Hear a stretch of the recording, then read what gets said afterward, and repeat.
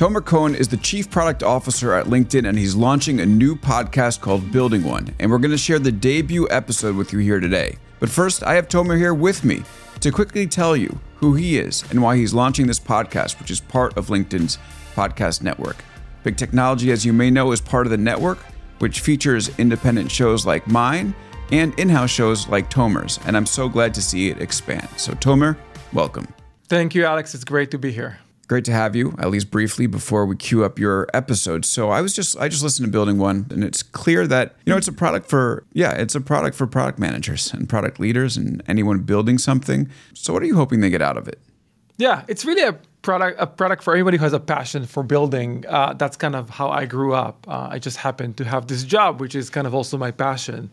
I used to do this internally at LinkedIn, and it gathered people across the company to come and listen to people who are building products and companies and learn from their experience. And I thought it would be amazing to take it outside. Right. And so just to cue up the interview that you're about to do with Cameron Adams, Cameron used to be on the team that built Google Wave. And I think it's kind of interesting to see how failures play into some of the things that people do later in life. And Google Wave was this very public failure. And clearly that's not the end of the story for Cameron or the people that worked on it. So can you talk a little bit? I mean, we're going to spoil the episode a little bit, but talk a little bit about what you thought hearing that from Cameron. I thought it was great. It was actually, I had a very similar experience in my past, not something as public as Google Wave, but you could see for his experience working at Google with some of the best technologies in the world, where the goal for them was to take a really unique technology and try to find a solution for like a problem for it. And his way of thinking, his way of operating, and what he learned from the experience there is you start with a profound need, and then you walk backwards into what is it you have to build for that. So in the case of Canva, which is something I learned about probably in 2014, so like 2 years after they were founded, they really helped non-designers build amazing design. Yes, so there was a myself real included. Yeah, so there was like a real need there, and they were able to build something pretty amazing in that experience. So I think that for me was one big example of, you kind of grow as a builder throughout your experience. And in some cases, you build a multi-billion-dollar company as a result. Right. And I mean, Google Wave, for those who don't remember, it was just this mess of a product. It was like this common share space where people could like drop videos and photos and start typing to each other. And it did definitely harken back to an interesting era in the tech world where things like that just came out all the time and obviously didn't do well. We're also in another interesting era right now, right? This is the era of generative AI, and that's one of the things that I like about Canva, where you could just basically type in on their website, like, I want to create this type of invitation or flyer, and it will design it for you. And Cameron calls it a disruptive innovation. So I'm curious if you would agree with that, and how has generative AI changed what people building products can do, or even like the standard way of building products? Does it cause any of that, or of those mechanisms to change from the way that you used to do things?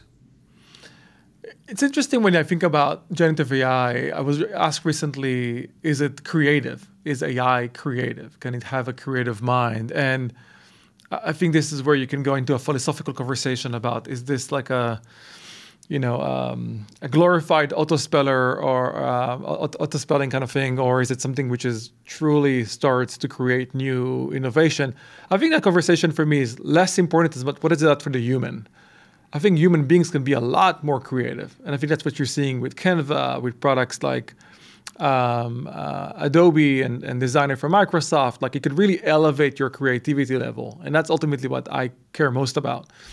I think when it comes to AI specifically with products, I think what we're seeing right now is more of the supporting innovation, the kind of the amplifying of your ability throughout it.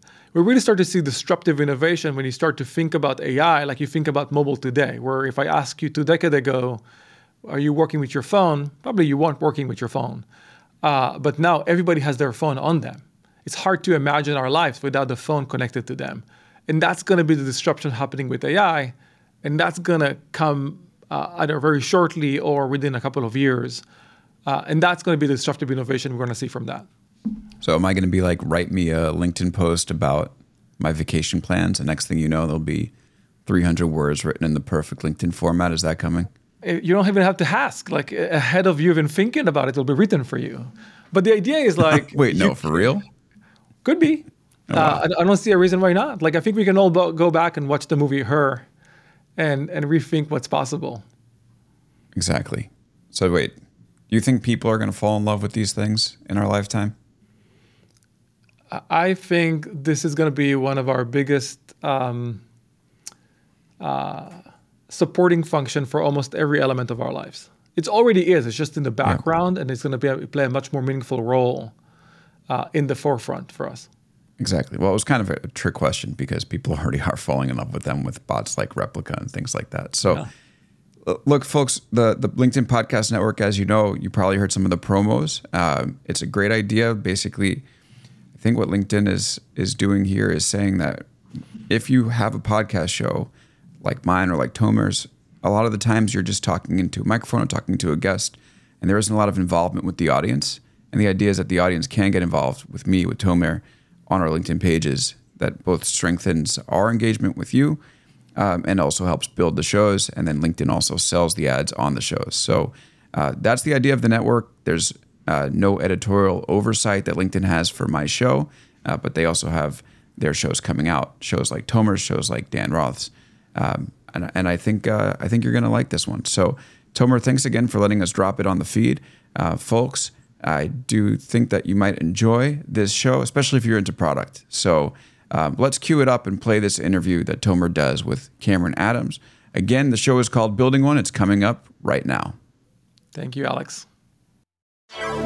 I've always been curious. Always looking for patterns in society. How people navigate and find their way. You always need some level of conflict to initiate that dialogue. It's never a straight line. I'm Tomer Cohen, Chief Product Officer of LinkedIn, and this is Building One.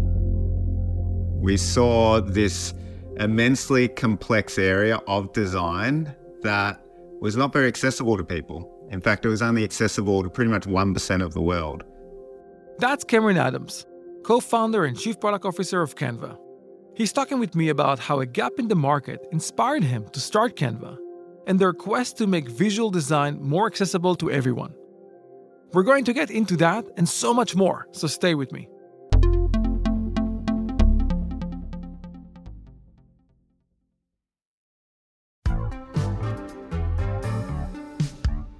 Today, I'm interviewing Cameron Adams, co-founder and Chief Product Officer at Canva. Cameron has a compelling vision for how to build the product, a vision that is informed by company culture and design accessibility. As you'll hear, his time at Google also influenced how he didn't want to build, and why it is good to foster some healthy conflict within your team. Canva launched in 2013 as an app focusing on graphic design for social media.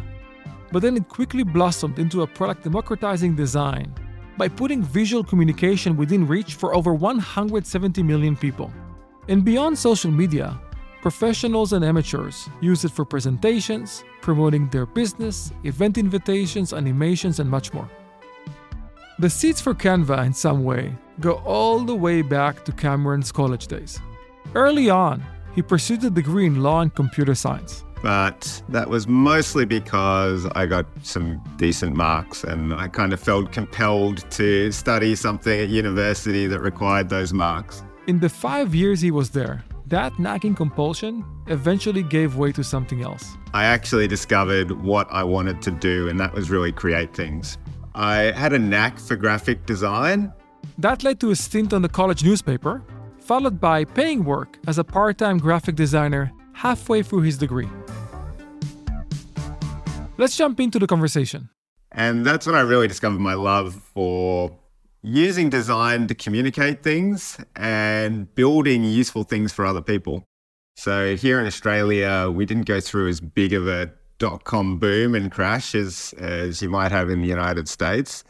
And just after 2000, the internet really started coming to the fore in Australia. And I kind of coupled it with my graphic design interest. So the computer science aspect of my degree was really useful because that led into coding websites and being able to take static graphic designs and turn them into something that people could access digitally. And when I finished university, I just kept going with my graphic design / web design clients that I'd established over time. And that turned into a bit of a design agency down in Melbourne. And I ran that for about 6 years. And it was mostly me. And I also wrote a lot on my blog. So the internet and web design and web coding was pretty formative at that time. Like there was lots of stuff being discovered. You could invent new things in JavaScript every single day. And it was really exciting for me. And I tended to write about that. Out of that, I wrote a couple of books, got a bit of notoriety, started speaking at conferences like South by Southwest. And all of it ended up with me getting approached in 2007 to work at Google. I'd applied to Google a few times before as just purely a software engineer. I was definitely not good enough at code to actually get any of those jobs, so I don't think I ever got past the first round. But this particular job at Google was a design role, and design at Google back then was still quite formative and immature. So I kind of came in the back door through a recommendation from someone who was already working there, which meant that I skipped all the job interviews and didn't have to go through the first round. And ended up on a project there called Google Wave, which was really secretive at the time. You know, for our listeners who do not know much about Google Wave, it was quite a notable moment in Google's history. It was groundbreaking in its attempt to redefine how we work together by allowing for real-time collaboration. It was designed to merge features such as email, instant messaging, and forums and wikis, and even social networks into one product. So it was really meant to be huge. So I'm really curious, Cameron, what was your experience with it? It was run entirely out of Sydney. All the rooms that everyone was working in were blacked out so that people couldn't peer in and see what was going on. And to get on the team, you had to sign NDAs and a whole bunch of stuff. And it was actually a project run by the founders of Google Maps. And they'd always wanted to revolutionize communications. They had some really intriguing ideas about that. So they started building a prototype, built up momentum for it internally in Google, and managed to get funding. I was one of the first 5 people to work on that. And the team grew pretty rapidly in the space of a year to about 60 people, mostly engineers, working on this incredibly ambitious product that was technically groundbreaking. And for a whole bunch of reasons, it didn't pick up. But my time at Google, I think, really started to form my ideas around product and product management. Because prior to that, I had thought a lot about it from a design perspective.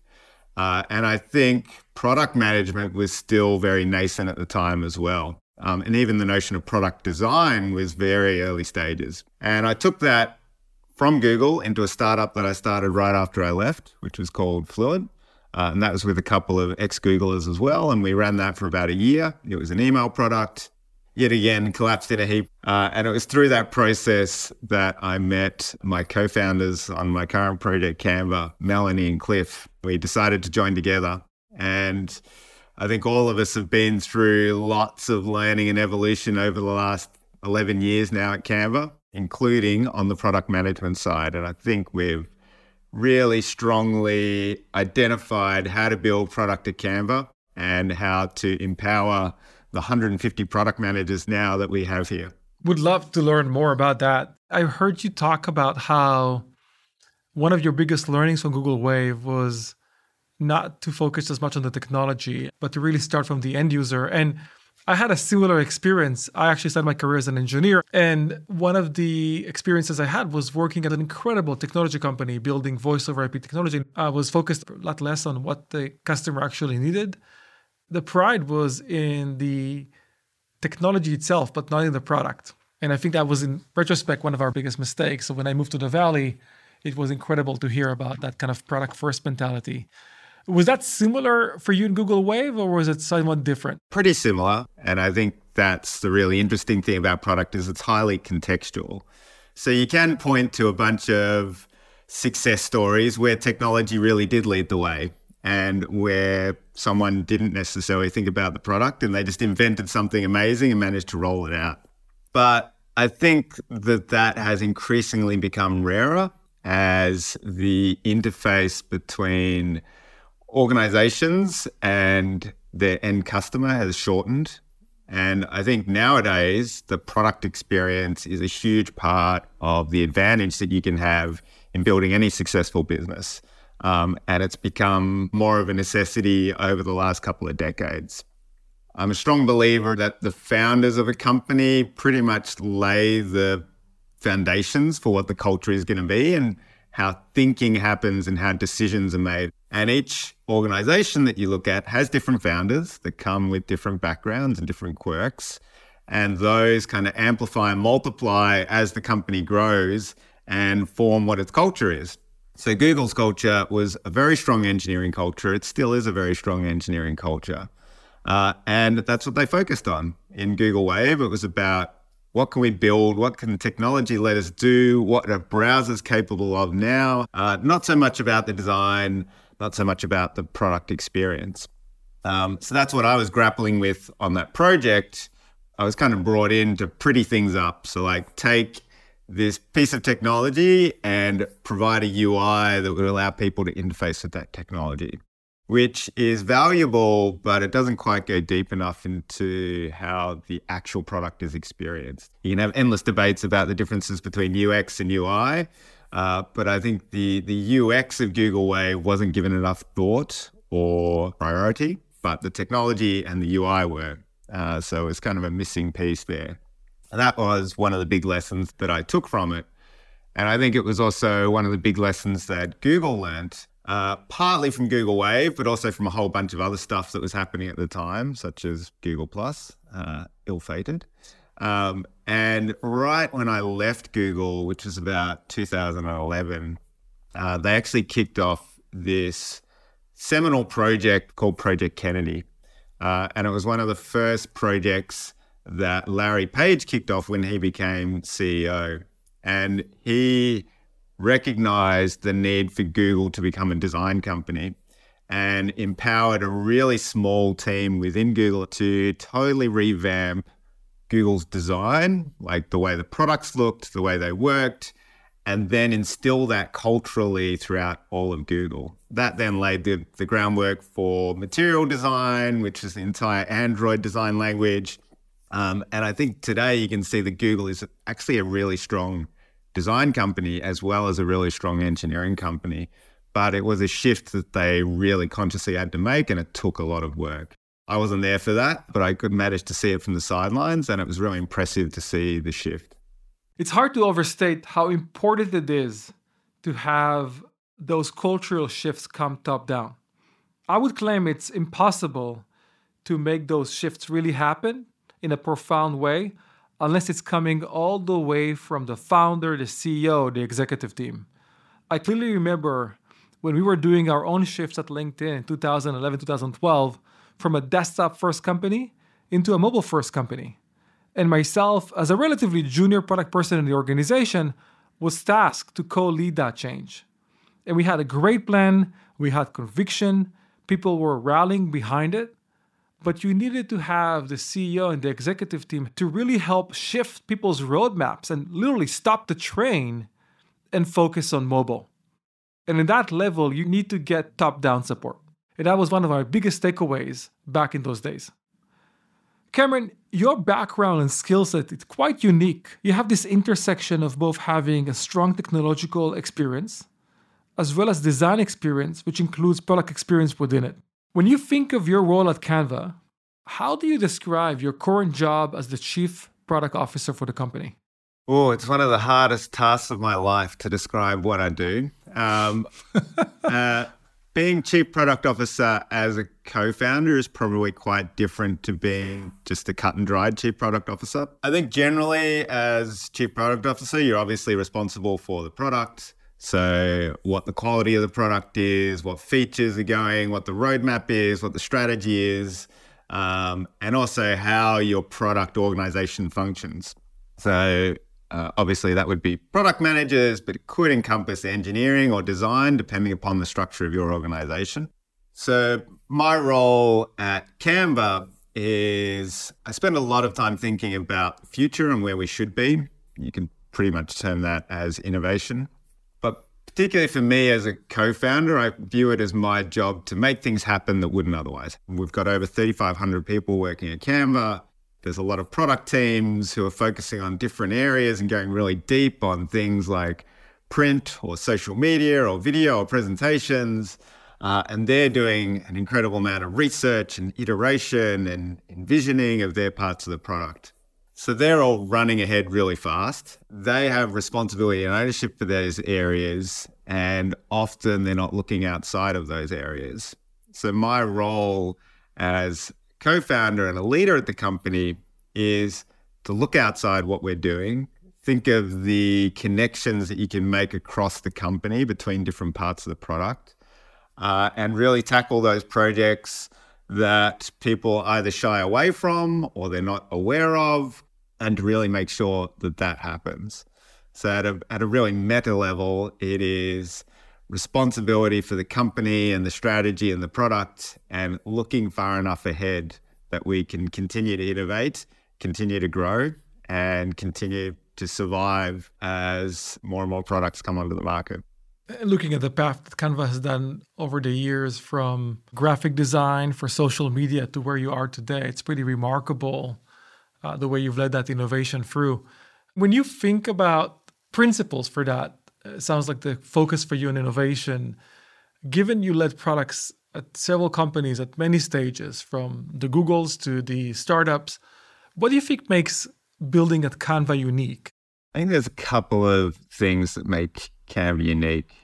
The culture of the company and the way that we came together as founders, and the principles and intuitive understanding of how we wanted to build an organization and product have rippled over the last 11 years, and they're inherently unique to Canva. From that, the key principle is a real balance between design, product, and technology, engineering. That was a very conscious thing on my part, as well as I think on Mel and Cliff's part, from Google, where I think the engineering leg of the stool held too much dominance, held too much sway, and meant that the other aspects of building a product and an organization didn't get enough oxygen. So we really wanted to balance that. And that is as true today at Canva as it was 11 years ago. We have a really strong model of triad leadership, where we have a product leader, we have an engineering leader, we have a design leader, and they came together on all product projects to figure out what to build, how to scope it. If something needs to ship in 6 months, there's like a negotiation between what's possible, what we actually want our customers to receive, and it's a constant dialogue between those three aspects of building the product. And for me, it creates really healthy tensions, because engineering needs stuff to happen, design needs stuff to happen, product needs stuff to happen. And to make it really work and to ultimately ship something on time with enough value to our customers, they each need to give up things to achieve what they want. So that is one really strong part of Canva's product building that I think is very unique. The other kind of derives, I think, from our problem domain. So we're working with visual communication. Canva has been all about design and visual communication for all of its life.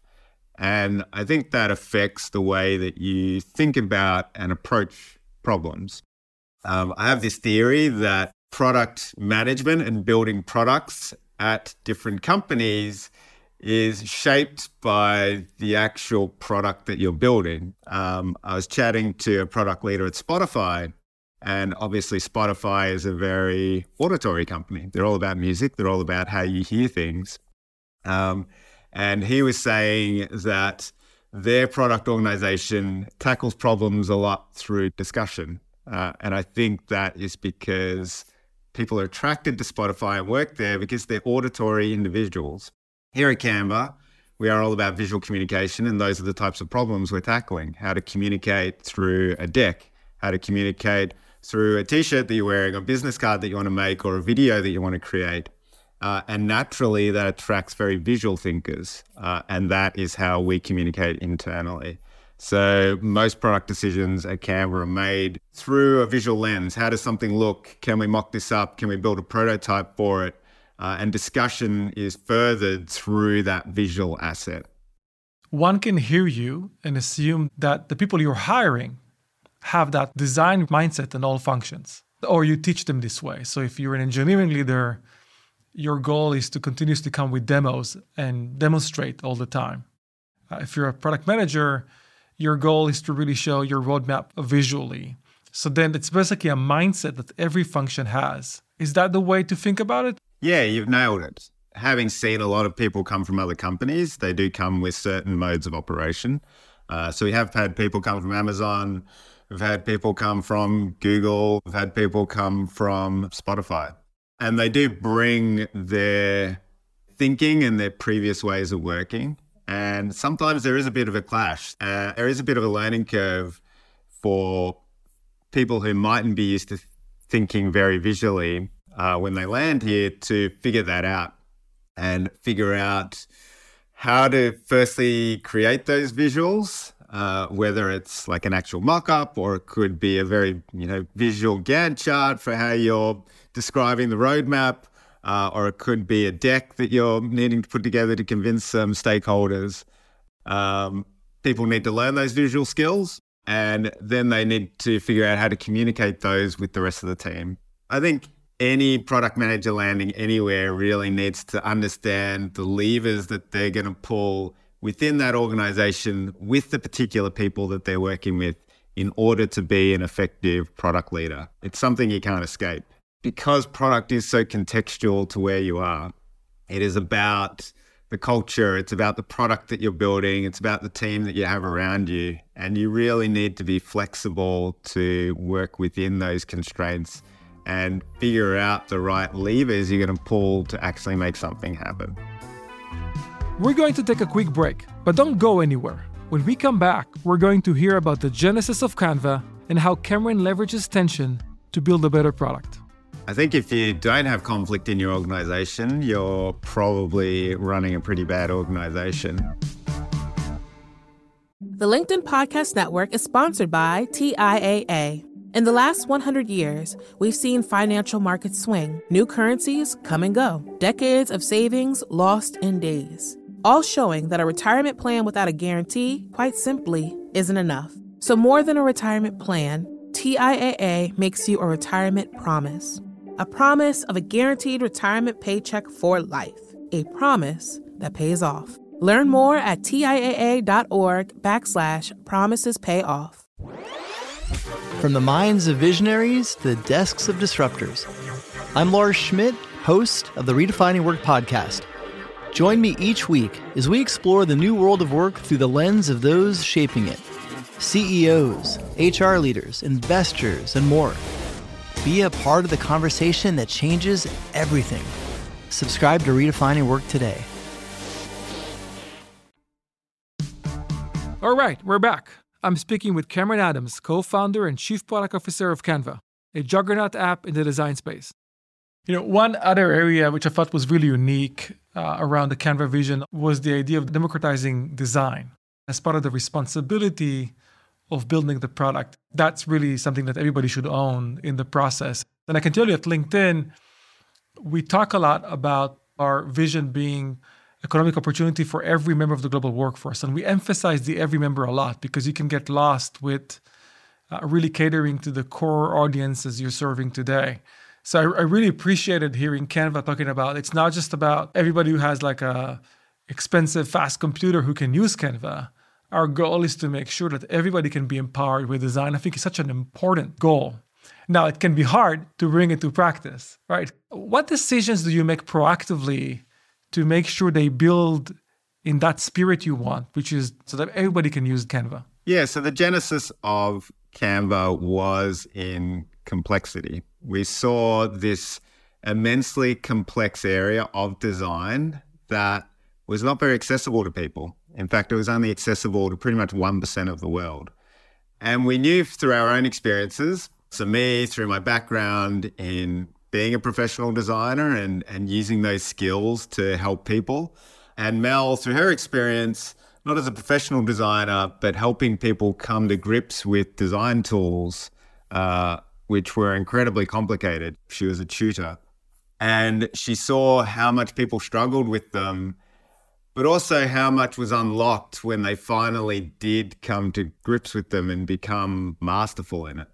So cutting that complexity of not taking years to learn a tool and not needing to spend thousands of dollars to buy it or learn it, and having access to all the different elements that come together in a design was the goal of Canva. And we truly believe that putting design in the hands of people who haven't been able to access it before is an amazingly empowering act. So given that that is the genesis of Canva, and that has been our mission since day one, bringing the power of design to as many people as we can in the world is a constant call to arms within the organization. And that can take many different forms. It can mean that Canva can't just be in English, which is something that we really realized in 2016. We're now in over 100 different languages. Canva is available in 190 countries. And non-English speaking markets make up over 50% of our customer base. So that's one aspect of empowering the world to design and access. Another is devices. So not every person in the world has a 37-inch MacBook Pro with 15 terabytes of memory. Sometimes they just get a really crappy Android phone because that's all they can afford. The vast majority of the world, yeah. Exactly. And often it's those people who can get the most value out of design. Like they can use it to start their first business or find that job that they've really been aching for or get more donations to their nonprofit organization.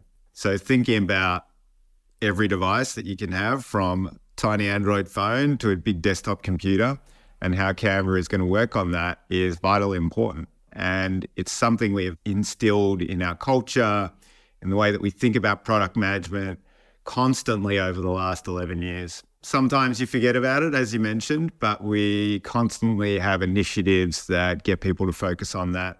And Cameron, how do you resolve conflicts when they arise or they don't arise? I think if you don't have conflict in your organization, you're probably running a pretty bad organization.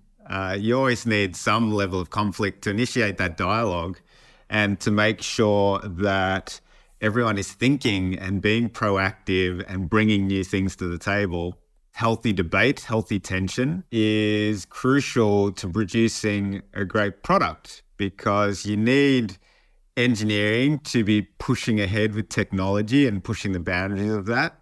You need design to be thinking about the experience and what the most beautiful experience could possibly be. And you need product to be thinking about business objectives, longer term roadmaps, and how it's all going to tie together. And if those three aren't pulling in their own direction, you end up in that Google situation where engineering is ruling the roost.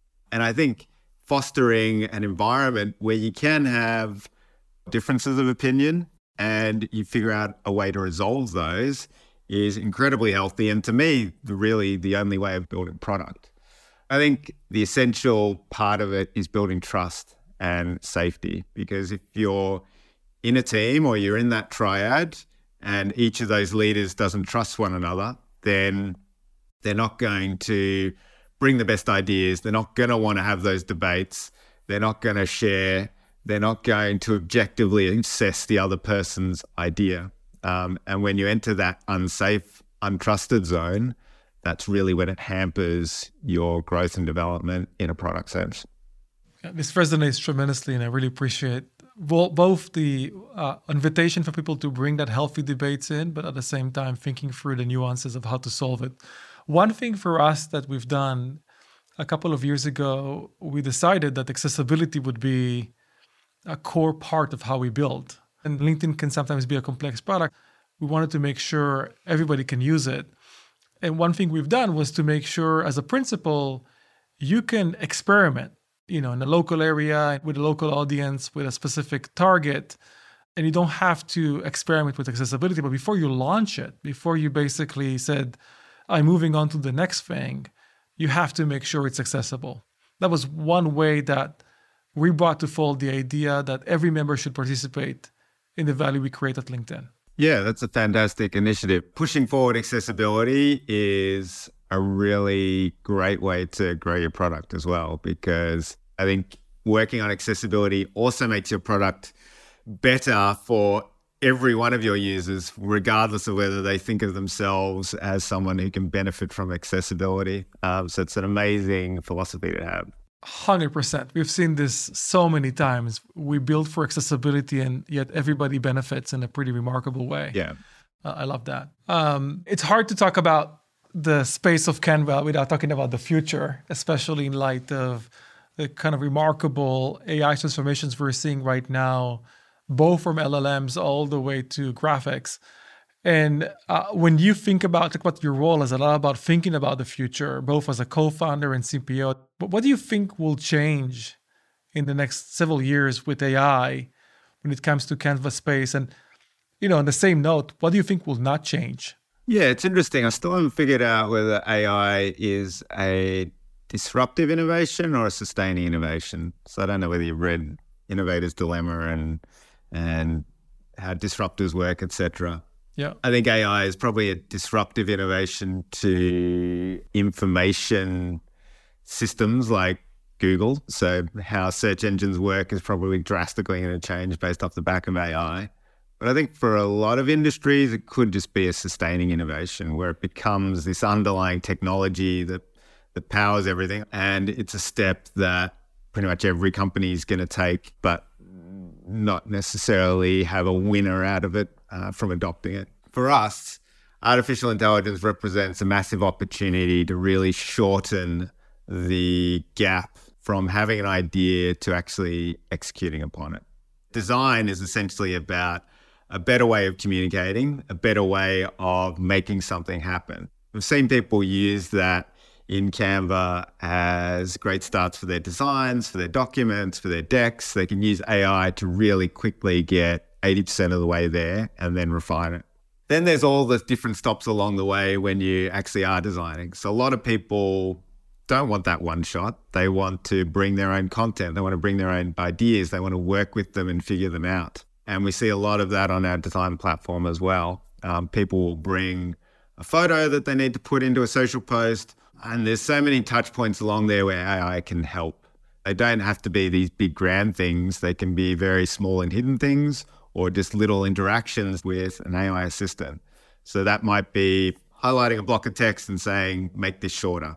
It might be having an image and saying, I need this to be slightly bigger. It could be taking your Instagram post and figuring out the right ratio for when it goes onto LinkedIn. There's so many little touch points along that design process where AI can help. And we're really working on both the macro and the micro. And I really appreciate the fact that you guys are seeing it as accelerating, in a way, your vision. Yeah, I don't think we'll end up in this place where AI just does everything for you. You still need to think about the product experience that people are going to have, because often people don't know what they want. I'm sure you've tried it. It's actually exceptionally hard to write a great prompt unless you deeply know what you want. Extremely hard. Yeah. Extremely hard. A lot of people don't approach something with that knowledge. So you need to help them through it. You need to guide them to the place where they end up with something useful to them. And that is still an essential part of building a product and a product experience, and connecting with the problems that your customers have and helping them solve it, maybe when they don't even know they have that problem. So I think that will not change, and the presence of AI will not abdicate our responsibility for creating great products. Cameron, this has been a great conversation. I personally feel like I've learned a lot from you. Looking back, a couple of things stood out to me. One, Google Wave was a good reminder that it's not enough for technology to be great. You really have to think backwards from the user experience. You're probably not going to get user adoption if you just focus on the technology. Second thing is about the importance of top-down guidance when it comes to big cultural shifts within the company. Cameron talked about the design change of Google, and I could not emphasize that more. Next is Cameron had this theory that product management and building products at different companies is shaped by the actual product you're building. For Canva, which is very visually oriented, it's about presentations and decks. And for Spotify, which is all about audio, it's really discussion focused. Next, it's really important to look for imbalances in influence in your companies. Sometimes different parts of your company, whether it's engineering, design, or product management, can have imbalanced influence of what you build, and you'll only catch those shortcomings when it's already too late. And lastly, professional design products have been around for a long time. But what made Canva really special, what helped it grow really fast, is that they focused on making design tools accessible to the non-professionals. That was the key behind their success. I'm Tomer Cohen. Thank you for listening. I learned a lot from this conversation, and I hope you did as well. If you want to hear more, tune in next week for some fun, rapid-fire questions I did with Cameron. Building One is a LinkedIn editorial production. Our host is Tomer Cohen, LinkedIn's Chief Product Officer. This episode was produced by Max Miller and Lolia Briggs. It's engineered and mixed by Asaf Gadran. Enrique Montalvo is our executive producer. Dave Pond is head of news production. Courtney Koop is head of original programming. Dan Roth is the editor-in-chief of LinkedIn. Special thanks to Alicia Mann, Maya Pope-Chappelle, Haley Saltzman, and Jenna Kaplan. If you know of a product leader we could all learn from, send us a line at pitch@linkedin.com. And tune in next week for our rapid-fire bonus round with Cameron. We'll be back in 2 weeks with a new interview with Roblox CPO Manuel Bronstein.